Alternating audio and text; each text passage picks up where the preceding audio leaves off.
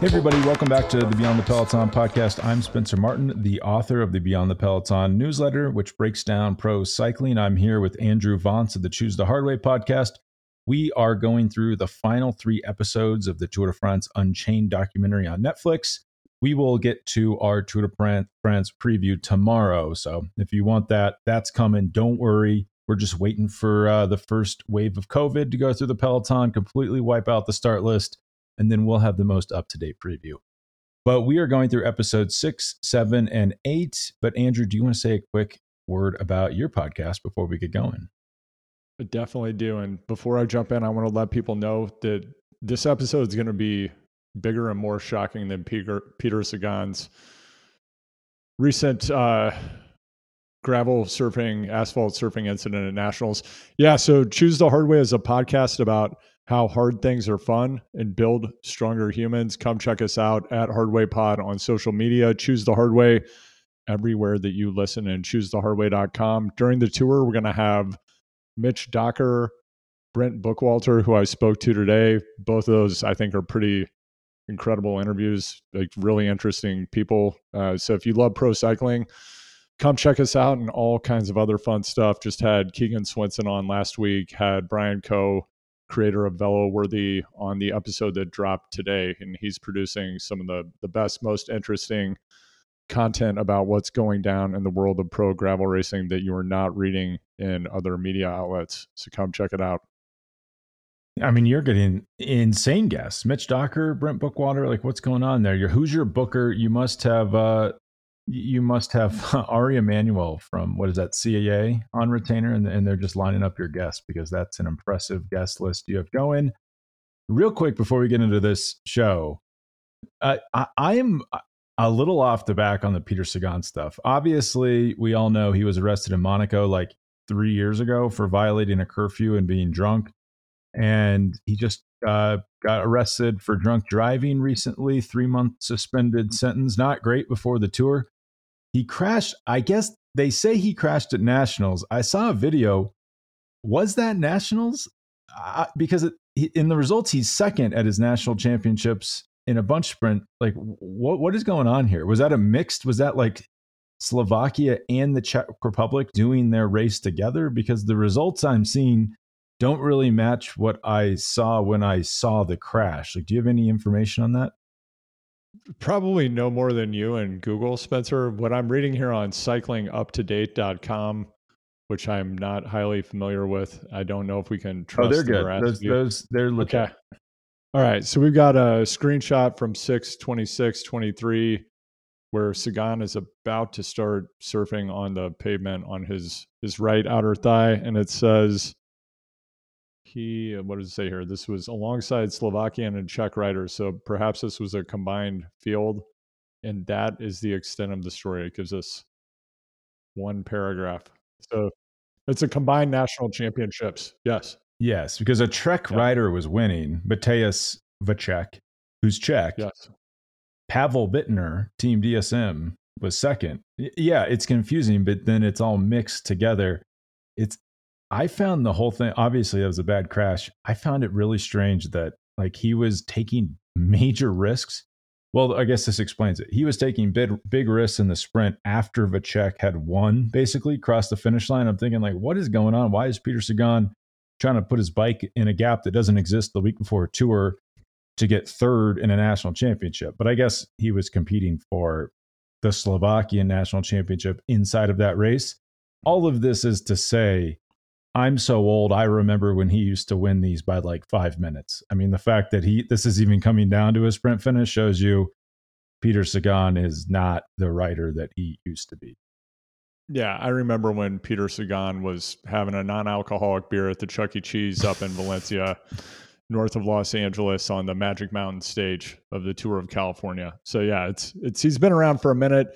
It's disappointing to hear the recent news, and of course to see him crash.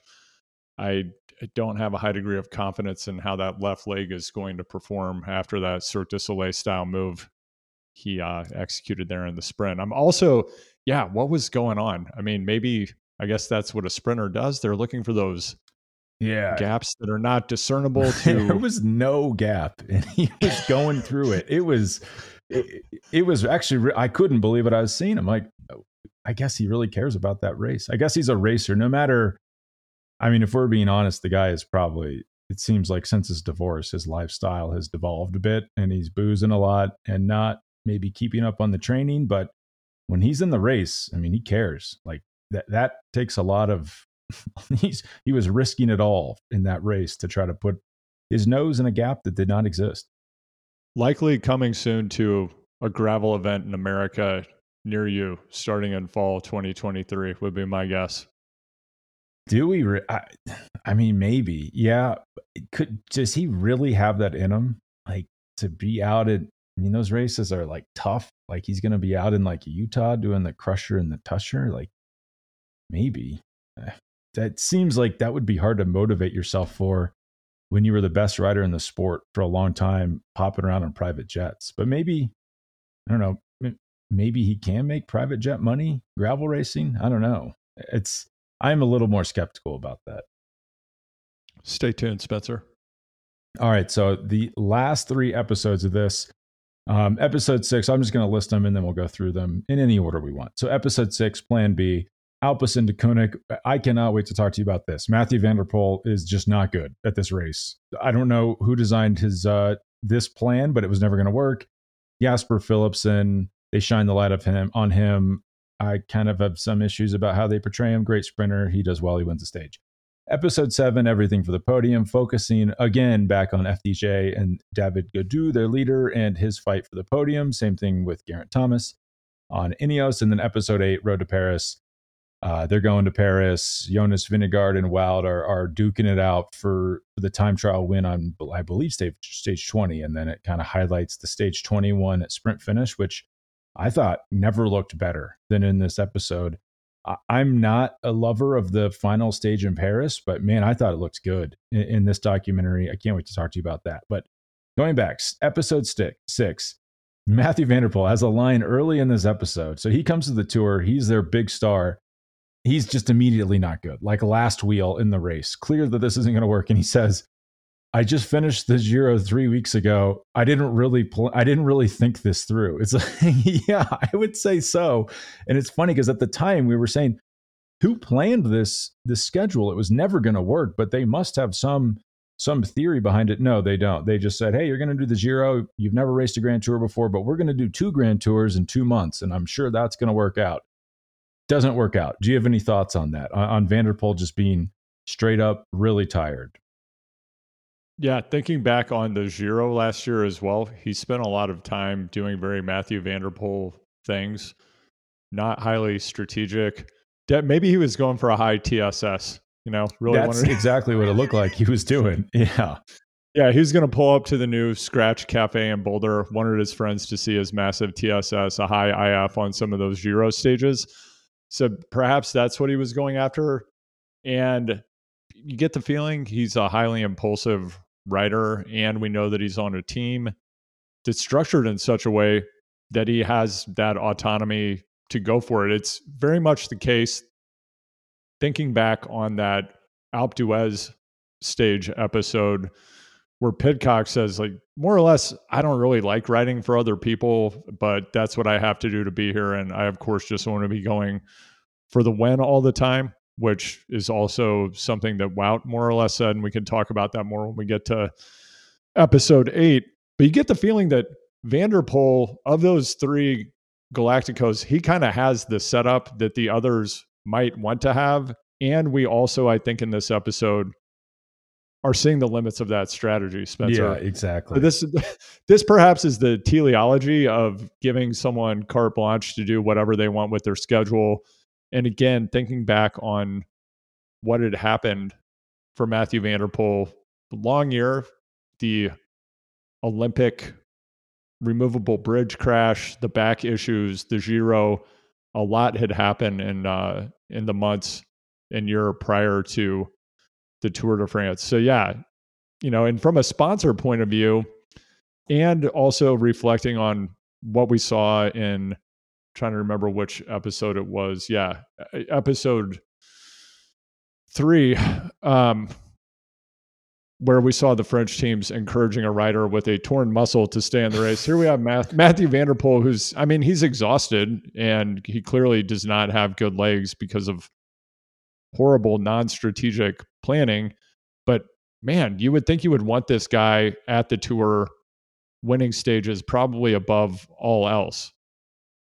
Yeah, you would have. You were going back in time. He did you do the first 10 days of the Giro, then he'd leave on the first rest day, right? Like that would make the most sense. Recover to the tour. You can even tell in when they show him at his training camp between the Giro and the tour. Just he looks exhausted. Like he's not good. You can immediately tell this isn't going to go well. I mean, kudos for the team to just kind of recognize right away, like this isn't going to work. He should just go home. But yeah, I would think that having your best rider on their best form at the biggest race would be the right plan. And this is also the episode that introduces us to Christoph Rudhooft, maybe one of the most intense people I've ever met in my life. The man is downright scary. What did you think about introduce? I would say he's the opposite of Vaughters, where very good at his job at running a team, amazing at the nuts and bolts, would maybe be the world's worst TV personality about cycling. Well, Spencer, since you've actually met him and interviewed for a job there, perhaps you could say more. I mean, he's like almost. I would describe him, and I don't mean this in a negative way, like a robot. Like we I think on episode 8, he's like, we won the race. I have no positive sensations about this. I am just thinking about the next win. Like, oh my God, like your life is this team. You demand excellence from yourself and everyone around you. They're even just joking about, you know, it's funny. So Jasper Philipsen is how I would say his name. And that's how everyone else said his name. He did introduce himself as Jasper Philipsen. I'm a little confused about how to say his name, but Philipsen, who's a very good sprinter, they're just joking that he never has anything right. They call him Jasper Disaster. They just bring this up to Christoph, and he's just like, he can't even find this funny in the interview. He's like, no, I don't believe in disasters. Disasters are not good in cycling. Cycling is about having a plan and executing the plan. It's like this guy does not joke around about pro cycling, but he's not going to string together a bunch of poetic sentences about it, but you can tell he takes his job very seriously, which is how he and his brother have kind of brought this team that we really had a small budget, still does not have a massive budget. They run on a relative shoestring and made them like one of the most dominant teams in the sport. So he's very good at it. Just he's not, I would say, not the most cuddly person I've ever seen on TV. He did not seem overly excited when they finally got to stage win either, I noticed. He's just, I In think this he's in this just, episode.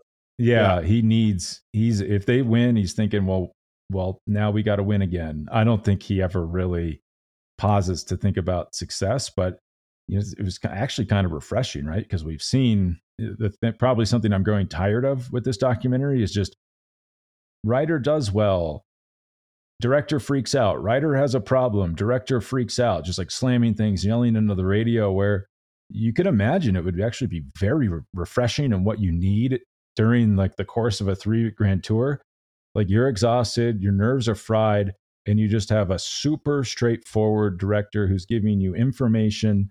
There's really no emotion in anything he's saying. There's intensity, but it's not overly emotive. That would probably be what I would want when I'm racing a 3-week race. So obviously the riders are responding well to it. I did take a little bit of issue where it's like, okay, Van der Poel's out. Now we have to rely on this idiot, Jasper Philipsen. This guy can't do anything right. Like he's like one of the best sprinters in the world, an extremely versatile and talented rider. They kind of highlighted his celebration. I think that was stage 4, right? Or 5. It was the stage that Wout won solo. Philipsen takes a big risk against the barrier, sprints for second, thinks he won, didn't win. The team was not too happy about it. And I thought what was interesting about that is Philipsen just kept saying, like, I don't like that's impossible. I don't understand how someone could have gotten away and stayed away. Like that's how, and it like put into context how good Van Aert is, that he couldn't even comprehend that someone would have been able to stay in front of the peloton on that run in from the final climb. the specific thing that really jumped out at me, like number one, you just mentioned that Rudhooft is known for his meticulousness, his attention to detail, his precise and logical manner. Yet somehow Philipson didn't know that Wout van Aert had won the race. That struck me as extremely odd. I mean, I don't know, maybe his earpiece fell out, I don't the think you chaos can. of the sprint. I don't think they can hear anything. I think that's like the dirty little secret of the radios. No one knows what the hell's going on. Like if you're going that fast, think if you're riding 35 miles an hour on your bike, the wind in your ears is I don't think they can hear a thing.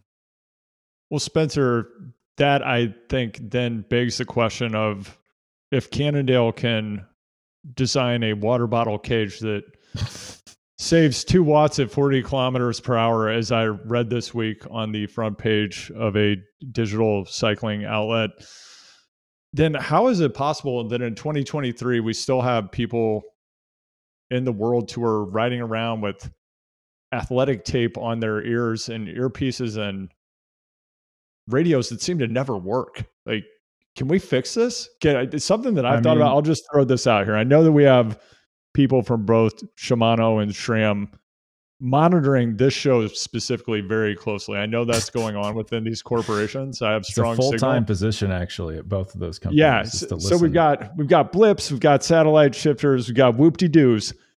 Are you telling me we couldn't have one of those buttons be the push to talk to turn a radio on and off? We're always seeing people reaching in their jersey, craning their head down, doing really dangerous things. You couldn't just push a button on your hoods and perhaps have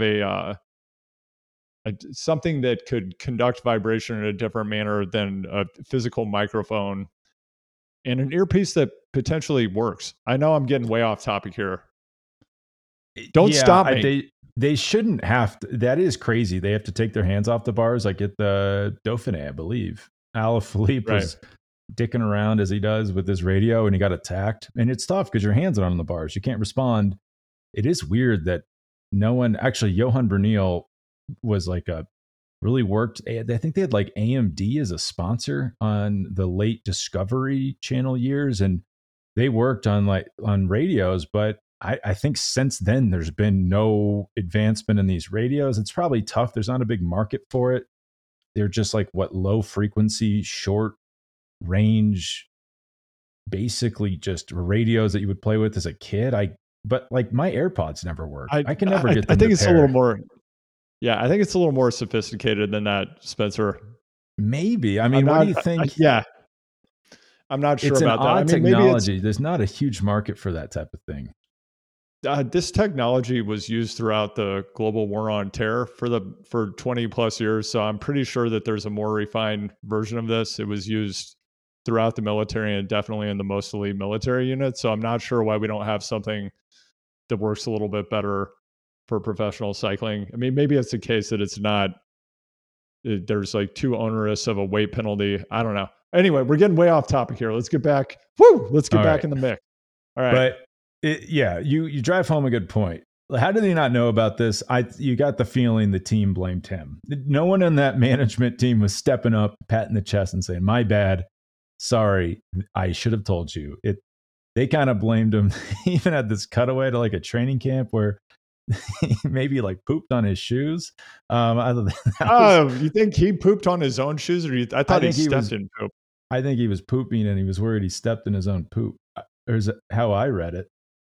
Okay, we're gonna take this offline, and we're gonna try to come back with more actionable information on that. We're not totally sure. Something that I wanted to note about that moment when Philipson learns that Wout van Aert is one, he uses a specific phrase that to me, within the context of professional cycling, means something very specific. And I'm wondering if it struck you, Spencer, but Philipson, when he's talking about Wout van Aert winning, he says that that's not possible. And he says that is not normal. And to me, that Yes, means I did. something very specific. And I'm wondering if that jumped out at you.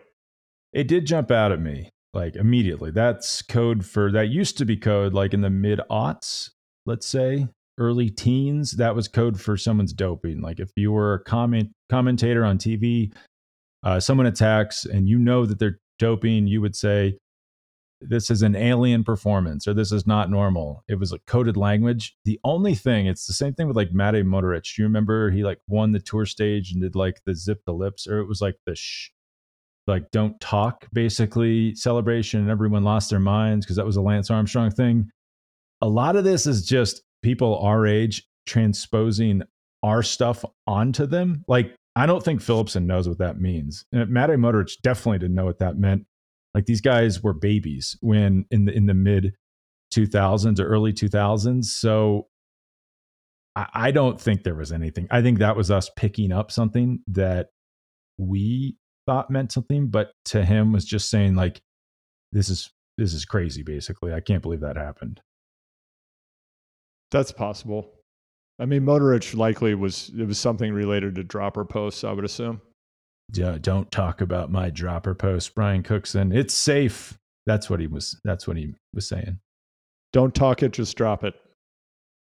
And the dropper post. We're gonna have to not just a breakout episode, a full breakout media empire about his dropper post and when it will take over the world tour. I mean, yeah, I don't know if Wout was so not normal, shall we say, wouldn't he be winning the Tour de France? I would say Philipsen was maybe just a little heated in that moment. His girlfriend, speaking of things that aren't true that were said in that moment, his girlfriend told him, "No, no one noticed. Don't worry, no one's talking about this." Yeah, no, that was like girlfriend of the year material. Yeah, that's what he needed to hear in the moment. That's not exactly what was going on. Yeah, I would agree with you that it's unlikely that people didn't notice that. Everyone noticed. And so this episode was split a little bit, spliced up. I mean, you start to notice the formula of these episodes. Ryder is introduced. Ryder has trouble. Inner slice with another team and character, and then Ryder triumphs in the end. So then they're going through the stage. What stage was that? The stage where Jumbo Visma had all those crashes. That was stage 15, like a really hot day. There was a climate protest on the road, really messy day. But then they're showing us the team bus, the Jumbo Visma team bus, before the start of that stage. And correct me if I'm wrong, but was this a stage where they like basically say we want everyone with Jonas, and then Wout's like, well, I'd actually like to sprint for the win here and let it be known. And then he has a rider crash. I think it's Steven Kreuzwick crashes. And I mean, they make it look like he just leaves them, but at some point you do have to leave them or else you'll just be too far off the back. But then Jonas himself crashes kind of due to that climate protest. And Wout just keeps on rolling, like does not wait for the man that is in the GC lead at the time, which I thought was a little interesting. What did you think? Yeah, and then they directly asked Wout about it, and he said, I thought that he'd be able to get back on his own, and then stopped talking. And that's when I knew he was very well trained from a media point of view, because he didn't say anything else. Yeah, I mean, it's not, I mean, it's a true statement. He thought he could get back on his own. He did get back on his own. It's probably more of a symbolic thing because if you're from Wout's perspective, he's like, I'm here. I'm trying to win this stage. Jonas is even lucky that I'm helping him on anything because I could be like Matthew Vanderpool and he's going to be fine. It's not a big deal. He's going to catch back on. But from a morale perspective and like what your leader needs from you in that moment, just emotionally, by stage 15, you're cracked mentally. Like you probably just need to see that people are there to help you more than anything. That's the thing I would take issue with the most with Wout, where yeah, like he probably thought that he needed a position at the front and that was important and Jonas would be fine. But, if you were drawing a team up from scratch, you would not want this dynamic in there at all. It really showed the tension that they have by having Wout, the superstar, also trying to coexist with Jonas, the GC star as well. It struck me as totally bizarre when he popped off in the bus, though, after they received the team briefing. He said, oh, by the way, actually, I would like to go for the stage win today. And more or less, that's what I'm going to be doing. Again, in a different era, and like, let's set aside things related to doping. The objective of a team that's at the Tour de France, that's going for the GC, they hold the yellow jersey, they're close to the end of the race. They need everything going towards that effort.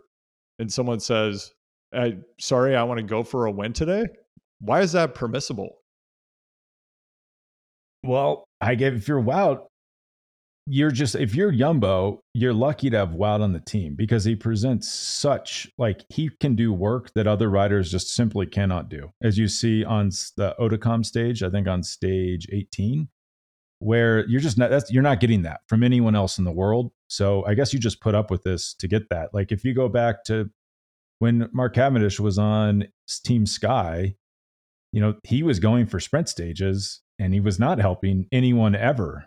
So that's a worse situation where Cavendish is using team resources to have lead outs in a sprint stage and then never helping you in the mountains at all. So I guess this is quite a bit better than that, but he doesn't win the stage. I mean, that's like if you win the stage, wow, you're a genius. Thank you for doing that. If not, it looks a little silly in my opinion. I mean, did he need to go for this?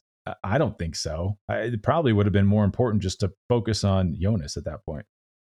Clearly, there's some Jerry Springer type components to this. I'm dating myself with that reference. I'm trying to think of some other too hot for TV kind of high drama, high tension narrative. Spencer, can you help me out? Isn't like Maury, but that's the same era, right? That was more of just are Yeah. you the father? Yeah.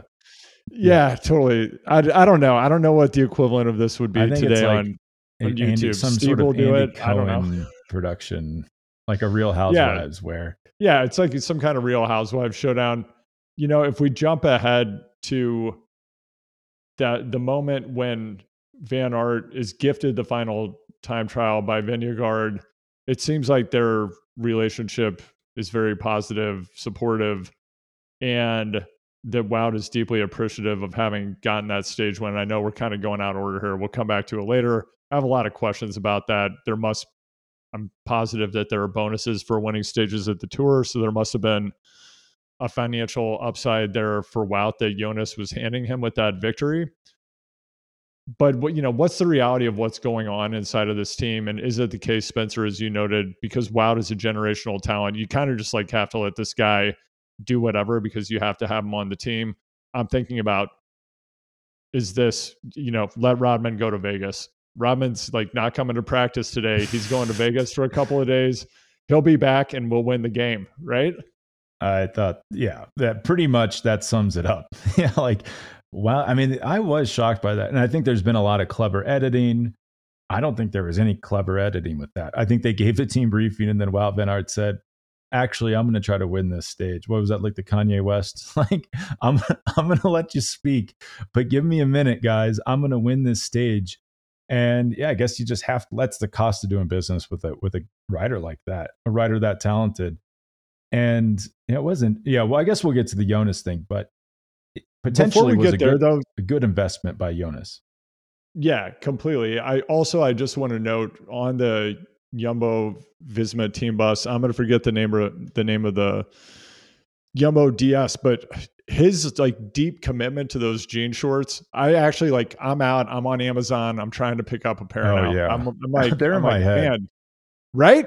Are you like They're this is going to be the summer of just above knee length, slightly loose jean shorts yes. for me? Yes. And just generally anytime I go to Europe in the summer, I'm like, why did I ever go away from the jean shorts? They're alive and well here, and they look fantastic. I think the like little secret there. I bet those jean shorts aren't getting washed that often. I bet you're packing for a grand tour, 2 pairs of jean shorts, boom, that's 21 days worth of pants. I would bet that is the strategy there. And we're not talking about jorts out of Valmont. We're talking about just above knee length. I mean, we might even see Jargos making a comeback here in summer 2023. You can look for Spencer and I to be wearing a matching pair at BWR Lawrence. You can see us in Kansas October 13th and 14th. Hopefully Well, it's you'll warm catch, enough to have jean shorts on. yeah, yeah, Yeah. yeah, Beyond the Peloton and Choose the Hard Way live coming to you at Sunflower Bike. Stan Hughes will be in touch soon. And so Philipsen wins the stage. Wow, we this guy who's can't even not have poop on his shoes wins the stage. Fantastic. Kind of overselling it in my opinion. Like he's a very good sprinter. I thought he kind of emerged at this tour as one of the best sprinters in the world, like especially the way he wins the final stage. But nice story. I thought it was a good episode. What did you think? Yeah, I enjoyed the episode, and again, the thing that I enjoyed the most, I didn't know that much about Phillipson as a person, as I'm I sure didn't know. most Yeah. most people listening to this. Just the unfortunate reality of the minute scale and depth that cycling media are able to cover the sport these days. You just don't get any of this, so it's pretty amazing to see this content, the behind the scenes stuff, and I'm here for it all day. We'll get into this with the later episodes. I have to say, I just had no idea what was going on within the race. I just watching the series, I'm just like, I have no idea what's going on. I mean, it's cool. I kind of get the sense of the story of each stage. I knew that Jonas ended up winning the overall. It was very difficult for me to follow. And I mentioned this earlier that my younger brother, who is not a big cycling fan and does not watch professional cycling, was talking to him yesterday. He started asking me about Thibaut Pinot. And then because he's watching Unchained, and then he started asking me, can you explain to me how does someone win the race? I mean, he watched the whole series and he's like, hey, I have no idea what it means to win the yellow jersey. Can you like break this down for me? So I think that's a pretty significant flaw in the show. The storytelling at the individual level is great. And I agree. I didn't know what the hell was going on inside the race. They kept flashing up stats like, this mountain, this many meters, this many kilometers. It was just meaningless. It was like, why are you even putting this stuff on the screen? Yeah, I don't fault anyone for not knowing what are these jerseys. Why is someone in green? Why is someone in yellow? What is the point of this race? Because none of that was covered, and it was fairly linear up to episode 5, and then 6, 7, and 8 is a bit of a mind meld. I mean, you're flying through time and space on these episodes. I was just rewatching this morning, and I was confused. I felt like I knew what happened at the race because I watched it closely, and then I got retroactively confused about the race. Episode 7, I felt like didn't need to happen. I didn't need this episode. I thought the Gadu stuff was interesting guy. Love the house, love the podcast. I incorrectly attributed his podcast setup or Twitch setup back to episode 3, but this is when we saw it. I did think it was kind of wild. It's endearing, wild that he spends his free time playing Pro Cycling Manager, which Yeah. if I had no family, I lived alone, I probably would be playing PCM. But man, that is a lot of time thinking about cycling. And he's Twitch streaming. He's like talking to cycling fans in playing cycling games in his free time. That's pretty intense. Did you ever think about doing that with kind of like your crit career, like getting a Twitch stream going? No, I wasn't that savvy. I mean, I felt like Twitch was not as far along, but yeah, I should have been twitching. But maybe I'm not married to the sport enough. When I'm at home, I'm a Renaissance man. I have different pursuits. I watch soccer. I like FIFA. I'm a man of culture here, Andrew. That's a lot of cycling. I don't know if I could do that. Did it feel to you like they were I mean, the point of these series is often to fabricate drama, which is strange because there is so much inherent drama in what's happening in the race. But this whole battle between Gadu and Thomas, I was just thinking back to when I was watching the race and how much I did not care Yeah. about this. Yes, that is a Right? very And good point. yeah. And I was like, do we really need more Garrett Thomas in this series at this point? No, and I had that thought this morning, rewatching it. I'm looking it up. Gadu was 4th. Honestly, I don't even remember. I don't think I could tell you like 3 things about his race. I thought maybe the most interesting thing about this whole episode is there was like a post race interview where he got dropped on a climb. He's like, I just don't have the confidence. I don't believe in myself to hold the watts necessary to stay with those guys, and I'm getting dropped. And he's really frustrated with himself. Like that's pretty interesting. The fact that like because you saw him at Paris Nice this year, and he was dropping Vingegaard. Like that takes big efforts, and you're like, well, what is the difference here? Is Jonas Vingegaard that much more talented than David Gaudu, or is he just believe that he can push the watts necessary without blowing up? And it's more of a mental game because I think if you listen to like Lantern Rouge podcasts and stuff, you start to think that it's all kind of paint by numbers and just ride this number and you'll be good. But I think there is quite a bit of maybe more mental battles going on than we think, even between yourself and your power numbers, and looking at the power numbers are maybe not good for you. Maybe he shouldn't even be looking at a power meter at that point if the numbers are freaking him out a little bit and he's sitting up because of that. This is something that I get into with both Mitch Docker and Brent Bookwalter in the interviews I have coming up on Choose the Hard Way. They're really interesting areas to explore with them, their own experiences with this, and then work that they did during their careers with sports psychologists to address exactly what you're highlighting here, Spencer, which is to unlock the physical potential of the body and to do it repeatably. You often, there's work to be done with the mind. We see the different approaches, and I'm thinking about the motivational speech that happens that they kind of position as turning things around, that leads to Gadu then having a better performance subsequently. But it's a bit different for every rider. Another thing I want to note about this episode, just watching where Geraint Thomas sits on his saddle. Ouch! Can we get this Ouch. guy? Ouch! I'm like, wow, Yeah. that's Yeah. man. Can we have somebody take a look at that position in aisle 3? Good God, Yeah, and man. it is something. I mean, it's been like 10 years where I've just been looking at his position thinking that looks so uncomfortable. I mean, Specialized came out with the no nose saddle just for this, right? So you don't just sit, basically the nose looks like it's going up his rectum. Like he's that far forward on it. And you think, is this clearly the team must be looking at this and they must have run tests and figured this is an efficient saddle position for him. But yeah, it doesn't look comfortable. It looks very far forward. I guess it works for him. I mean, this is the episode where you did start to see the kind of the limits of Geraint Thomas. I thought he was very good. He's obviously very good in the Giro this year. He was very good in the Tour last year, but he gets dropped by Wout van Aert on Oudacom on stage 18, and you're just seeing like there's a huge gulf between Pogacar, Vingegaard, and anyone else. Like as you mentioned, I noticed Geraint Thomas because he was often there he was the last rider getting dropped by these guys. I didn't mention or notice Gadu that much, and he finished fourth. There was just a massive gulf between the top guys and even Geraint Thomas and David Gadu at the race last year. And I think this episode maybe unintentionally highlighted that. But yeah, like the speech from the FDJ team manager where he's just like screaming at them in the evening, like that's not, I don't think that's what you need 16 days into a grand tour. Like I thought that was a little played up for the cameras.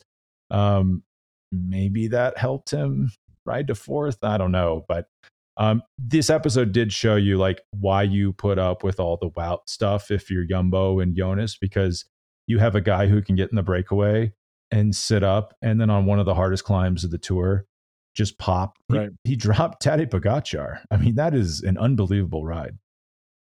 That was totally bananas. I feel like we would be remiss if we didn't go back to Gaudu's Twitch setup and talk about that chair and that mechanical keyboard. It's he had beautiful.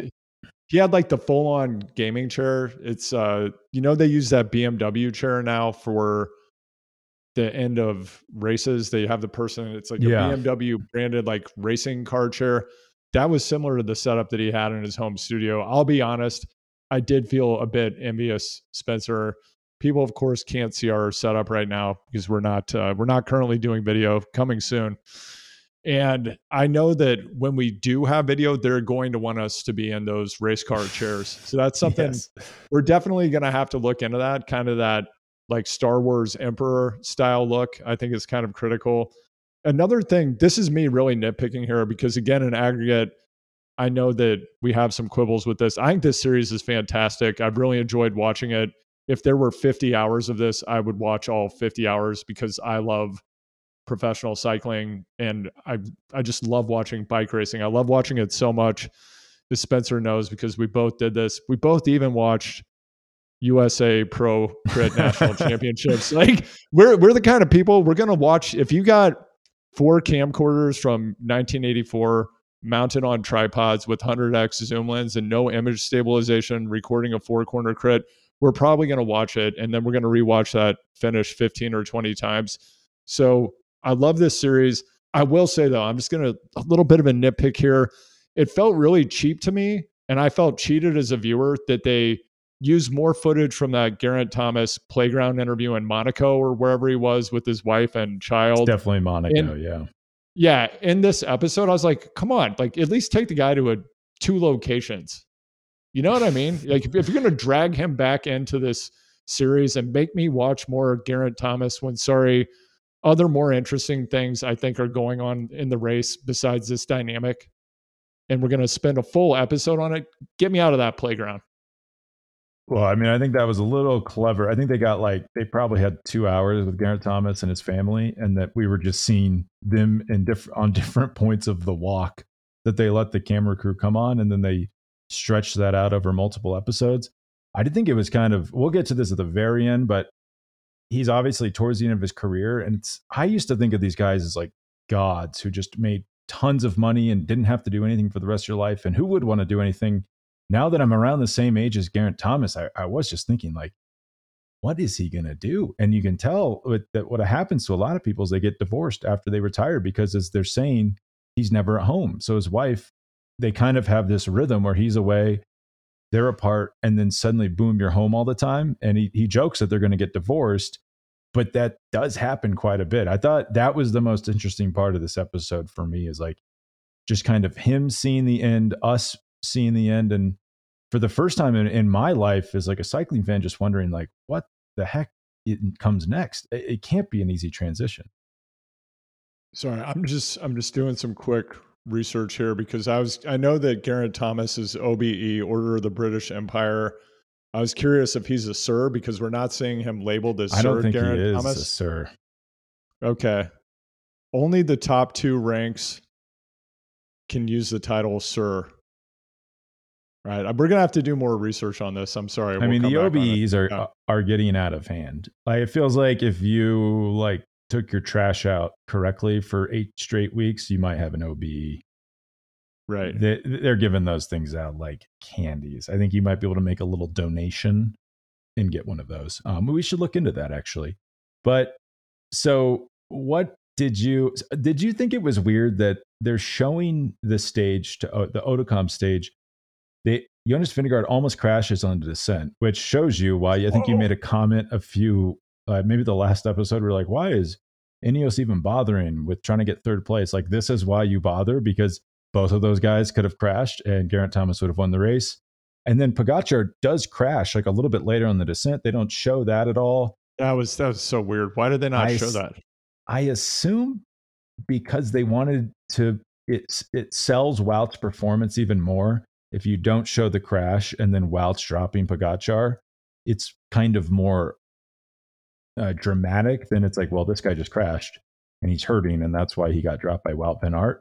Like, it's a little They bit of also had that. creative. They did that like fake awkward handshake though. Remember, and they didn't show that either. That must have been after a Pogacar crash, right? Yes, because Jonas waited for him. They do a handshake. I mean, obviously, like, what interest is Jonas? He's up like 2.5 minutes at that point. He's not going to like risk just like ripping down the descent by himself, ride the valley alone. It didn't make any sense for him to attack there. It was a great and decision also to sit up. to jump ahead to episode 8, I don't recall Jonas almost crashing in that time Yeah, trial. Do you? I I don't I remember do seeing that remember in the this event. Oh, you do remember it. because Okay. I It remember did thinking happen. the only way he loses this tour is crashing in this TT. Like, he basically could not ride so poorly that he would have lost it. Yeah. So to me, this shows you, like, I think maybe the criticism levied at Jonas is he's not a psychopath. This should show you he's a psychopath, because there was absolutely no reason to be pushing that. And the man almost runs into a mountain, like a cliff wall, loses the tour because he's trying to get like an extra fraction of a second during the corner of a time trial. So it does give you a little window into his mind and maybe how competitive he is. Yeah. Should we jump on to episode 8 here? Anything you want to Yeah, I wrap think up we with episode pretty 7? much covered most of episode 8 Yeah. with those two comments. I feel like I mean, the Fabio Jakobsen going for the time cut, I don't think I had seen that. So that was I thought that was like one of the cooler moments of the episode. I guess, I mean, Jakobsen at that point, I was kind of considering him shot. So it's like, oh, it's cool he makes his time cut, but let's understand this guy's not going to get a result anywhere else in this race because this has been a brutal tour. Philipsen is the much better climber. Like he was always going to be better positioned for the Paris sprint. And then the other big thing in this episode is the Jonas Wout van Aert time trial, where apparently Vingegaard told his director, if it's between me and Wout, tell me, and I'll sit up and let him win. I guess a very nice thing to do. It's kind of, did you think is it a little passive aggressive, or is that just me? Am I putting my own feelings into that? No, I think that it's sending a signal, Spencer. Okay. Like I it's mean, I kind think of it's big both. time in It's some way. great. Yeah, it's both a nice gesture and it's putting him in his place and letting him know, yeah, I'm the man. That's how I read it. I mean, I would take a tour stage win. Wout seemed very moved by it. My wife had a good point of like, does Wout Van Aert really care about tour stage wins? Like this guy can, the next day he doesn't try to win the stage, and he probably could have, but clearly it meant a lot to him. This year he's not going for green, or so he says. He's just more committed to Jonas. So I mean, maybe this was a really good investment by Jonas to give it away. I mean, we saw Lance Armstrong gift a stage on Mont Ventoux to Marco Pantani, and he thought that would be like a good diplomatic thing to do, and then it only made the relationship worse because Pantani was insulted by being gifted a stage. I mean, to me, that's always the risk with doing something like this. Yeah, there's a lot of weirdness going on, and we're outside the team. We're only seeing what the cut is in the show. I am really curious what the dynamic is inside of the team and what we're going to see go down this year. And I know we're doing our tour preview tomorrow. I will tell you that I can't make any sense of what Ineos is doing heading into the Oh my God. 2023 tour. Other than I guess they don't have a chance in hell, other than maybe Pidcock winning a stage, I guess. But yeah, and we'll get back to that later. I was personally, I was very moved by the manner in which they constructed this episode, both by the Jakobsen narrative as well by the Wout. Yeah, like Wout when he's in his hotel room and says, "Yeah, actually, like I have self doubt sometimes. This is hard for everybody, including me." That kind of struck me. I didn't think that he was doing that for the camera. And I think it does give you an insight into what it takes to perform at this level, even for someone who, is it like an Elon versus Mark Zuckerberg UFC fight level of ability, right? Like this guy is an operating Dayton level 7. He can do anything he wants. He can control space and time. And I also have to note with that Jakobsen effort to make the time cut, Spencer, how many Cat 3s on the bus stop ride or like the See Me ride out in LA watched that and thought, I could take him? Yeah, it's funny you mentioned that. I was just on a Boulder group ride before this episode, and multiple people mentioned being able to in their minds, being able to out climb sprinters. No, you cannot. Let me tell you They guys, would you destroy you. cannot. They would absolutely destroy you. Like, don't kid These yourself. time cuts are so brutal. The fact that he can even make the time cut is unbelievably impressive. I bet Fabio Jakobsen could win almost any local climbing competition in the US. Yeah. If people are completely decoupled from reality when it comes to the level of climbing that these guys have, like they would be considered, they were racing in the US. And we used to see this at, think about it. Peter Sagan won the Tour of California overall. He's not even that good of a climber in the grand scheme of things. And there was a summit finish. Like these Fabio Jakobsen would eat up some of the toughest climbs in the US for breakfast. So be under no illusions that they're bad climbers. So let's move to the Champs Elysees. Never looked better in my opinion. Kind of the later finish with the sun setting, or the kind of the late afternoon Parisian glow as they finish. I thought it looked fantastic. It was funny that I remember Philipsen. I remember this when it happened. He jumped on, I believe it was like the Bike Exchange rider. His train kind of falls apart, and he jumps on Bike Exchange, and his director says, "Oh no, he screwed up." But that was actually the winning move because it put him forward. Just perfect sprint, perfect position through the final corner. Great sprint, not even close. Just wins the thing. running away with it. So it's like a funny reminder that even someone as smart as Christoph Rudhoff just doesn't, like, no one really knows anything when it comes to the sport of pro cycling. You can think something's bad in the moment, but it actually is the race winning move. To me, that was like one of the most interesting things about the episode. What? And then I have had this pet theory that Wout is secretly going for the Merckx stage win Yeah. record, and then he doesn't go for the stage here. You have to wonder though, did he perhaps just not have good legs after everything he'd thrown down? And I guess we didn't talk about this because I said let's jump out of the Champs Elysees. Were you surprised that Wout didn't win that time trial? Do you think that he was a diminished rider at that point and he was finally feeling the effects of a 3-week Grand Tour and riding? The way he rode, if any other rider had done it, you would have said this is bananas throughout that tour. Just wasted a lot of energy, had a lot of great results, Yeah. but not a, The not a real efficient use of his energy. High TSS. Well, he did win the time trial, right? Because he was gifted it. Right. Yeah. But yeah, well, I yes guess, and sorry. Yes, you're right. But I mean, Jonas gifted yes. him the stage. That's why he won. Thank you for correcting me. He, of course, won the stage, but he did not actually win the stage. He was gifted the stage. It's both surprising and not surprising. It's surprising because he's a better time trialist than Jonas Vingegaard. But what happens, a little free betting advice here, at the end of Grand Tours, it is almost always the GC contenders who win those time trials, because the fact that they're the best GC contenders in the world means that they can recover better than everybody else. And by stage 20 of a Grand Tour, they're just at a higher level than a time trial specialist or someone like Wout, who's good at everything and also a great time trialist. So it's actually quite unusual for a non GC contender to win the final time trial in a race like the Tour. So I wasn't so surprised, but yeah, I think you're onto something. I think he was gifted the stage, so he thinks, well, I wouldn't have had this. Now I have this. I should support Jonas when he doesn't need it on the Champs Elysees, when it looks good, when the camera's around. And yeah, my legs are fried because I rode a crazy race. I rode Quinn Simmons off my wheel on stage 7 for no reason whatsoever, and it was in the break all day.